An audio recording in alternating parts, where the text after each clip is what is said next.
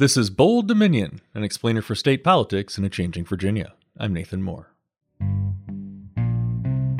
Well, last month we had a national election, but only in Virginia. By that, I mean that Virginia held state elections for governor, House of Delegates, and so on, but the races were heavily centered around national matters. Terry McAuliffe framed his gubernatorial campaign as running against Donald Trump as much as Glenn Youngkin. Feelings about President Biden's withdrawal from Afghanistan trickled down. And of course, there was all the ginned-up fear around critical race theory. It was mentioned more than 2,000 times on Fox News this summer after being pushed hard by national right-wing propaganda organizations. When I started this podcast, I was struck by how many people closely follow national politics, but know very, very little about how our own state government works, or the power of state government to impact people's lives. David Toscano has written a book about exactly this, and he should know.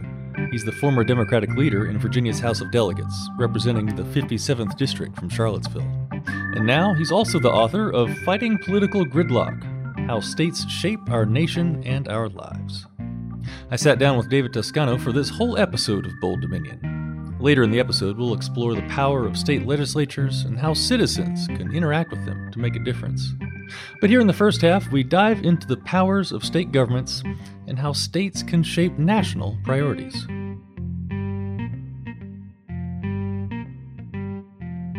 Well, David, the title of your book is Fighting Political Gridlock, and while I was reading through it, I was actually struck by it, how it kind of feels like a love letter to state government in some ways, like the kinds of political impact that we can have at the state level.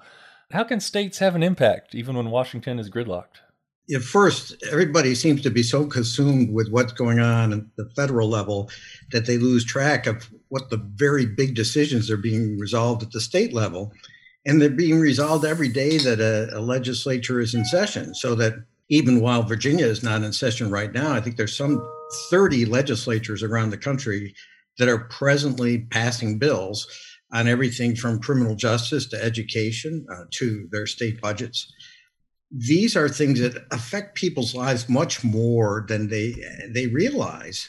It almost sounds like fighting political gridlock is turn your attention to the states. Yeah, I mean, a perfect example is the recent discussion about the voting rights bill in the Congress.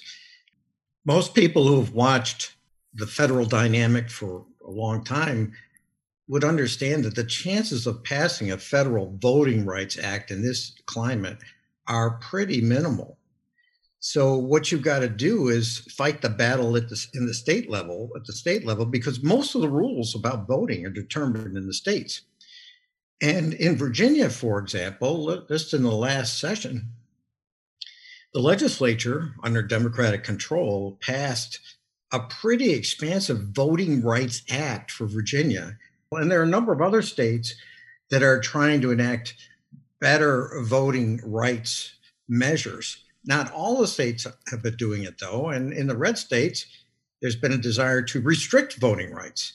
So it's not, it's a mixed bag. I mean, that is one of the things that I think is challenging about looking at the state level politics is, yeah, we can do better in our state. Does that leave people behind? Well, that's the risk. And I mean, you really have to have a sort of umbrella set of rules, an umbrella set of norms and values in the country as a whole in order to keep it together. And part of the great thing about the U.S. Constitution is it just gives us a framework where we can resolve some of these issues. Let's take Mississippi, Texas, Alabama.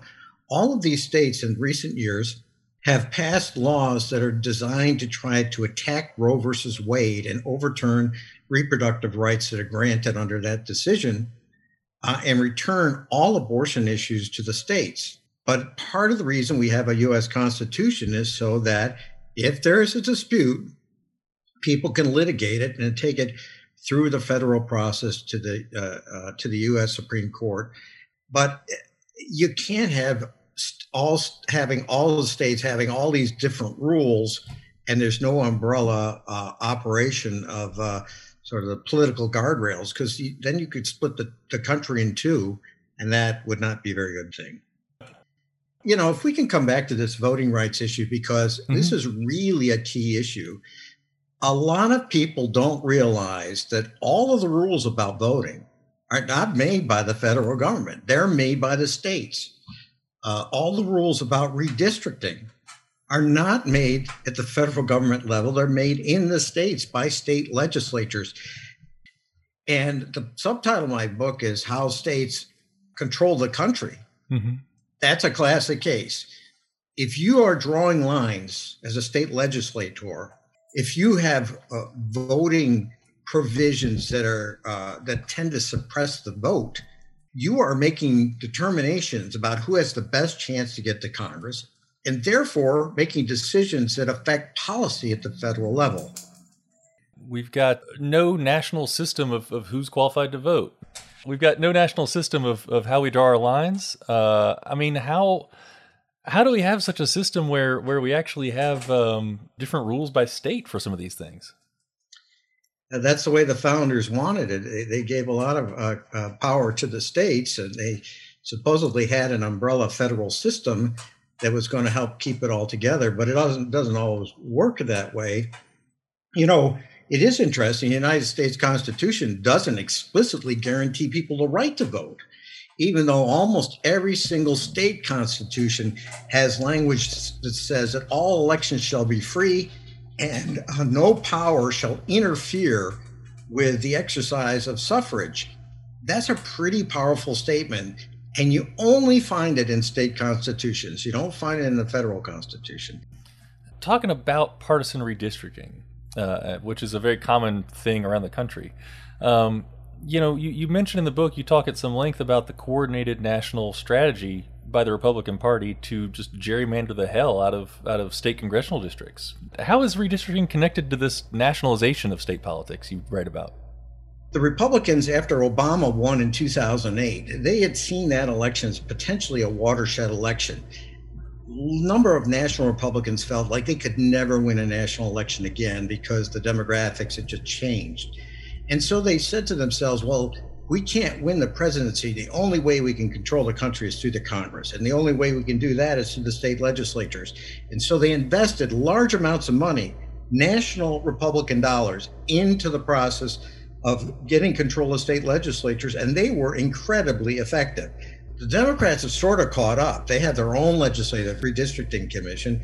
So, you know, both parties are now playing that game. And if you look across the country, you know, the Republicans have been drawing maps now for a couple of months, and they're drawing them away to protect their interest. And people are saying that the redistricting itself is going to lead to the Republicans reasserting control of the Congress in the midterms.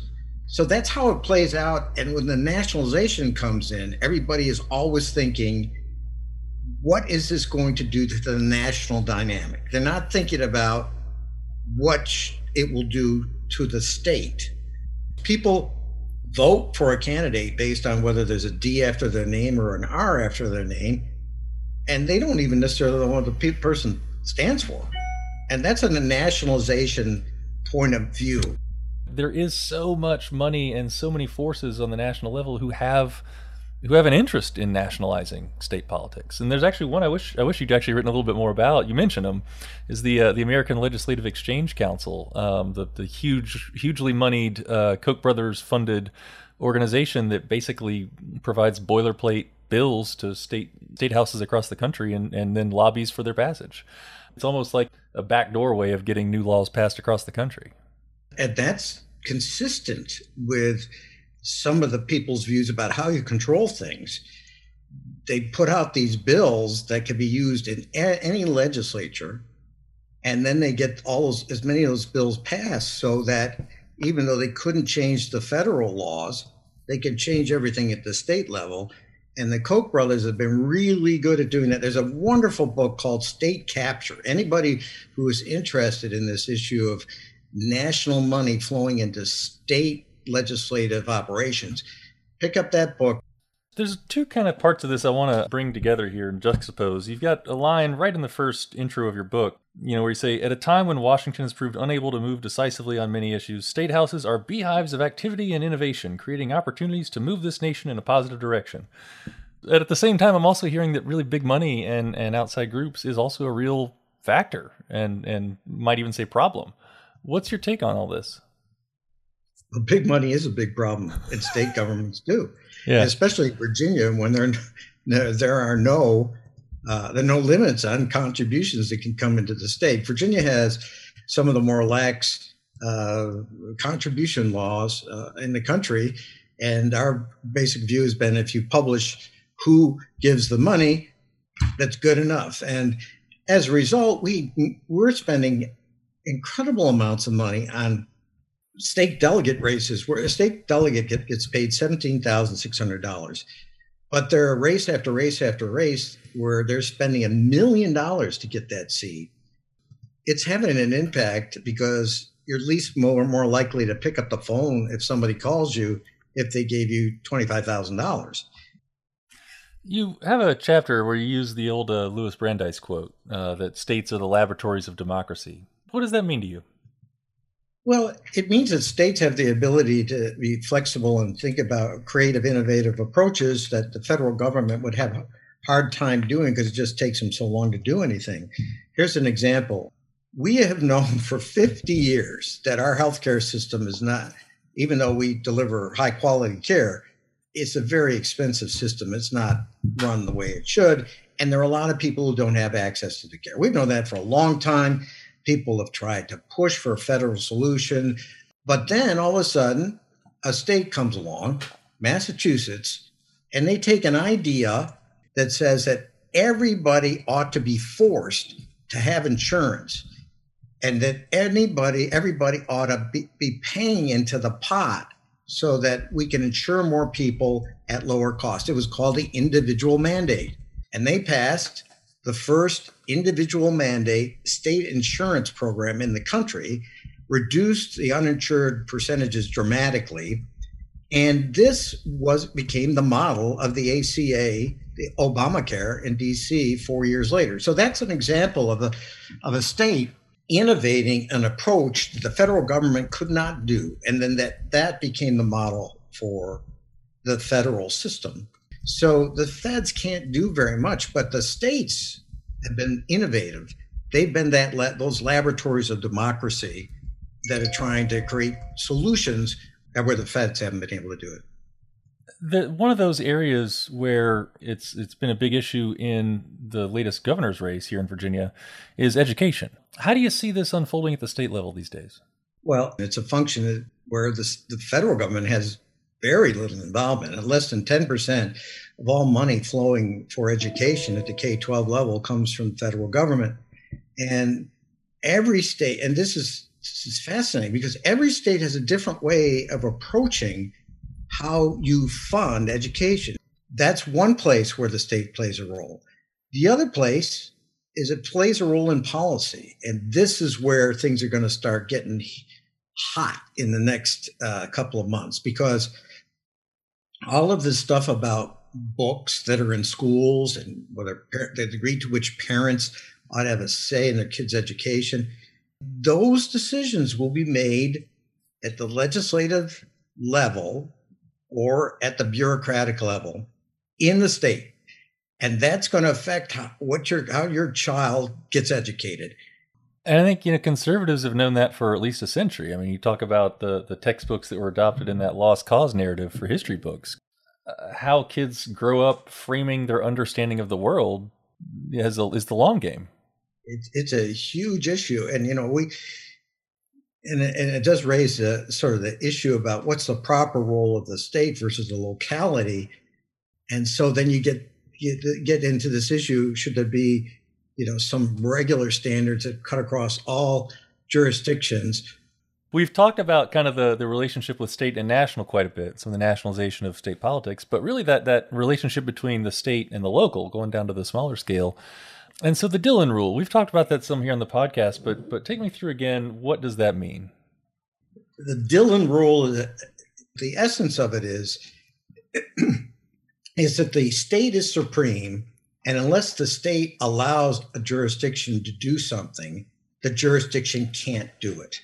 So when I was in the legislature, there would be things on affordable housing that I would want to have allows Charlottesville to do, but weren't permitted by state law. And I would go and ask for what's called enabling legislation to enable the locality to do that. And in the majority of the country, the Dillon rule predominates, but not every place in the country. There are some states that have what's called home rule to some extent, which means the localities can control most everything. But even there, the state still has the ultimate power, and it's called preemption, and the state can intervene to stop a locality if they don't like what that locality is doing. So it's not just Dillon rule states. It's every locality where a state can preempt that locality from doing what the state doesn't want it to do. Yeah. And then there is I like how you put it, in some ways, the Dillon rule versus home rule states, in practice, those aren't always all that different in how it kind of unfolds. But really what is different is how much a state acts to preempt local control. David Toscano is the former Democratic leader in Virginia's House of Delegates, and he's the author of Fighting Political Gridlock: How States Shape Our Nation and Our Lives. We're back with the second half of my interview with David in just a moment. You're listening to Bold Dominion, a state politics explainer for Changing Virginia. Visit us online at bolddominion.org. You have a friend who's trying to get into state politics? Well, tell them about this show, and then subscribe. You can find us on Apple Podcasts, Spotify, or wherever fine podcasts are served up. While you're there, go ahead and leave us a 5-star review. We like those. Bold Dominion is a member of Virginia Audio Collective, online at virginiaaudio.org. Check out all the podcasts from the collective, from science to history to music to community affairs. We amplify the voices of people in our community and help them tell stories that matter. You can listen and subscribe at virginiaaudio.org. And hey, if you want to start a podcast yourself, we accept those too. Just check out the information over at virginiaaudio.org. Well, let's get back to my interview with David Toscano. He's got a new book called Fighting Political Gridlock that sees state governments as places that can shape policy at all levels and hopefully get us past the dysfunction in Washington. In the second half of today's show, David talks more about how regular people can take action to shape our civic lives. Let's talk about voters a little more and kind of how we get people more engaged with state politics in a constructive way. The fact is, there's a real disconnect between citizens' perceptions of where important decisions happen versus where those decisions actually happen. Why is there that disconnect? We're not doing enough to educate people about its importance. The education runs the gamut. It's got to start when the kids are young, but also it has to do with things like you're doing, and newspapers and media and the leaders try to reach out to their constituents and educate them what's going on. It's not just one single thing. It's a lot of things. When I first got to Richmond, every day in the legislature, in the chamber, there would be 5, 6, 7 news reporters. By the time I left, you might see 2 in the room. And that is having an impact on people understanding that their state government is doing this, that, or the other thing. People don't hear about it as much. And that's what we got to, the good news around the country is you're seeing a lot more nonprofit news organizations popping up. So good things are happening, but more has to happen. Yeah. The erosion of media of record does seem to have a real impact. I mean, media is, almost entirely private in the United States, but it is a core part of democracy functioning. And when you say of record, that's a really important distinction, because we got a lot of media out there that's social media. When we talked about media of record, we're talking about people who are journalists who are trained to get several sources for a story, to check their sources. You had editors looking over their shoulder to probe and make sure the story was right. Now anybody just says, I want to publish this, bing, hit the button, and it's gone. And that makes it very difficult for traditional journalists and very difficult for people to assess the truth of what they are seeing out there. I want to move to the conclusion that you talk about here. You talk about civility, and not necessarily civility in the sense of just like being polite and always getting along, but civility as sort of a way of engaging in civil life. What are the sort of principles of disagreeing better that you want to put out there? Well, I mean, one thing is humility, understanding you don't have the answer for every darn thing. Secondly, is dynamism, and that is that you don't just accept what somebody tells you, even if they're yelling at you. I mean, you try to figure out exactly what they're saying, and you push back. I mean, it's very hard for a leader to push back against a constituent that they think might be totally off the wall, and to do it in a fashion that embraces that other person's humanity, even though you're telling them that they're essentially wrong. And I think that we've got to recognize our own problems and our own deficiency, but we can't let, I guess, the bases of both parties get control by basically just shouting at us. And I think that's part of some of the problem we're having here locally, is that we're letting some people take control of a process in a way that shuts down other people from embracing and engaging in the process. Because it's not just about the people who are totally aggrieved having their say, it's also engaging people who want to have a say, but want to feel, shall we say, safe in a place where they can say it. So civility isn't just politeness. It's more than that. It's an engaging process where disagreement is recognized, and the humanity of the person who's making the comment is recognized as well. Mm-hmm. I appreciated the section too on sort of reinforcing political guardrails, and a couple examples you gave. And that's a good political guardrail that I feel like has been entirely broken since Donald Trump. Well, I think so too. I mean, you recall first, the introduction of my book is called The Fight of Our Lives. And it details how political discourse during the Trump years really went down. I mean, it's been a problem. I mean, Trump didn't create it. It's been there for a while. But it is incumbent upon leaders in political life to basically stand up to that and say, no, we're not going to do this.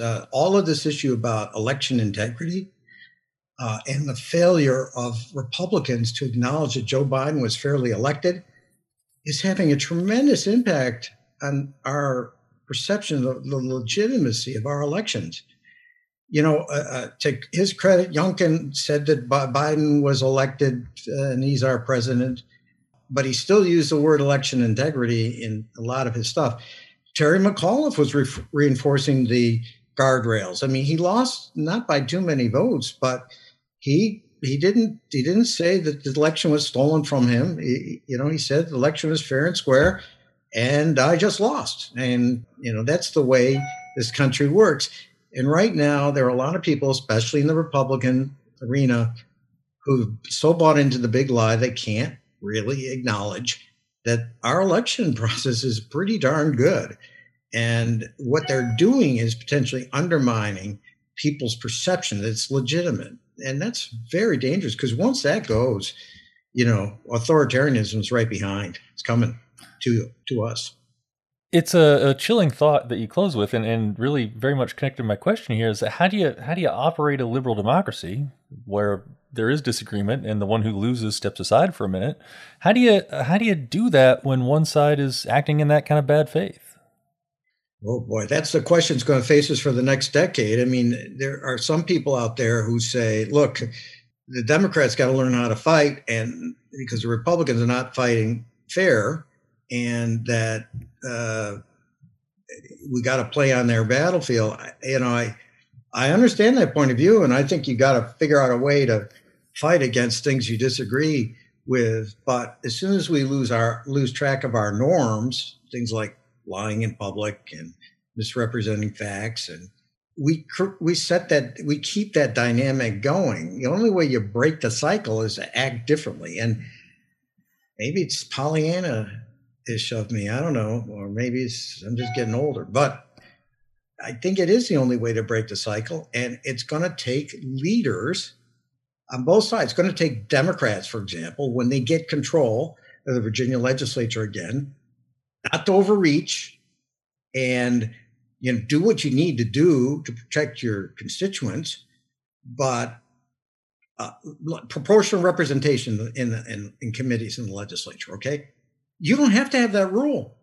It used to be that Democrats would have 20 Democrats on a committee and 2 Republicans, and the Republicans changed that rule in the 2000s. The Democrats could have changed the rule to not have proportional representation. They didn't do that. There was discussion about doing that, but they didn't do it. So that was a great thing that they just kept in place. The filibuster, however, is not going outside the guardrails. We should get rid of the way we do the filibuster nationally.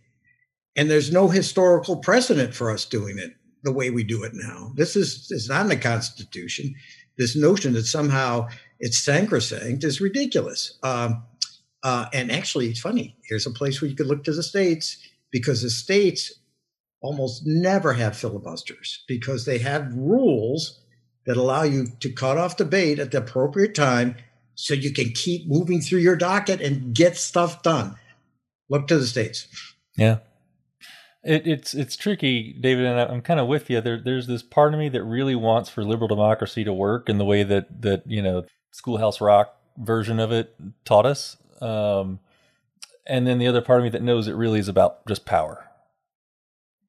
Yeah, I know. And the power is so tempting. I mean, when you get in the majority, it is so tempting to do everything you wanted to do, even though you're not sure that the bill you wrote actually operates the way it's supposed to. And you've got a lot of that stuff that happens when a group that has been in the wilderness for a long time takes over. There are a number of bills. I think my Democratic colleagues are saying, "Oh my God, I wish I'd looked at this a little more carefully. There's some things in here I don't think are so good," but they wanted to pass these things, and so they passed a lot of things, and they passed a lot of really good things. So my compliments to them on that. I want to get your advice for sort of regular folks, people who aren't lawmakers. Maybe they follow national news. Maybe they've just started listening to this podcast. They're people who voted in the last election. Chances are they're voting against the other party, that negative polarization that you talk about. How do you get from negative polarization to constructive engagement? For the average citizen, I think if they watch how the system operates, they'll realize there are things that are quaint about the state system that allows people to participate in a way that can actually have an impact. I've seen bills come before committees where an individual person just shows up while the bill is being heard, and when they ask for the public comments, which they do that in state legislatures all over the country. It doesn't happen in Congress. Somebody will come into the dais and say, "Have you thought about this? Have you thought about this?" And they derail the bill. I've seen this happen several times.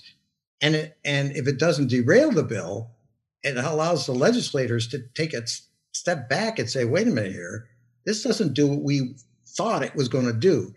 The other thing is, there are a lot of bills that state legislators vote on. They don't really care one way or the other on that bill. So if they get a letter or an email from a constituent or a phone message from a constituent saying vote no, and that's the only one they get, they might just vote no because they haven't really looked at it very carefully. And that no vote could lead somebody else to take a look at that bill, maybe even the governor's office, and say, "Wait a minute here, there's a problem with this bill." And then they fix it. So these are opportunities that people have that they wouldn't think they'd have unless they're watching the system. And you can do it all online now because you can just watch these things online and then jump in. So, and you can't do that at the federal level. You can watch, but you can't say anything. And if you ever had a thought to yourself, like there ought to be a law, you can contact your local representative that's sitting in the state Senate or the House of Delegates. And what's the best time of year? If somebody had an idea for a new bill, contact their lawmaker in August, September? Oh, best times in the summer. Yeah, summer. Because people are not as busy, and if you get into the fall, things start to heat up. David Toscano is the author of Fighting Political Gridlock: How States Shape Our Nation and Our Lives. He's the former Democratic leader in Virginia's House of Delegates, representing the 57th District from Charlottesville. Thanks to him for joining us this week, as well as our producer, Katherine Hansen. My name's Nathan Moore, and I'm the host of Bold Dominion. Find us online at bolddominion.org. And don't forget to subscribe. It's just a click away.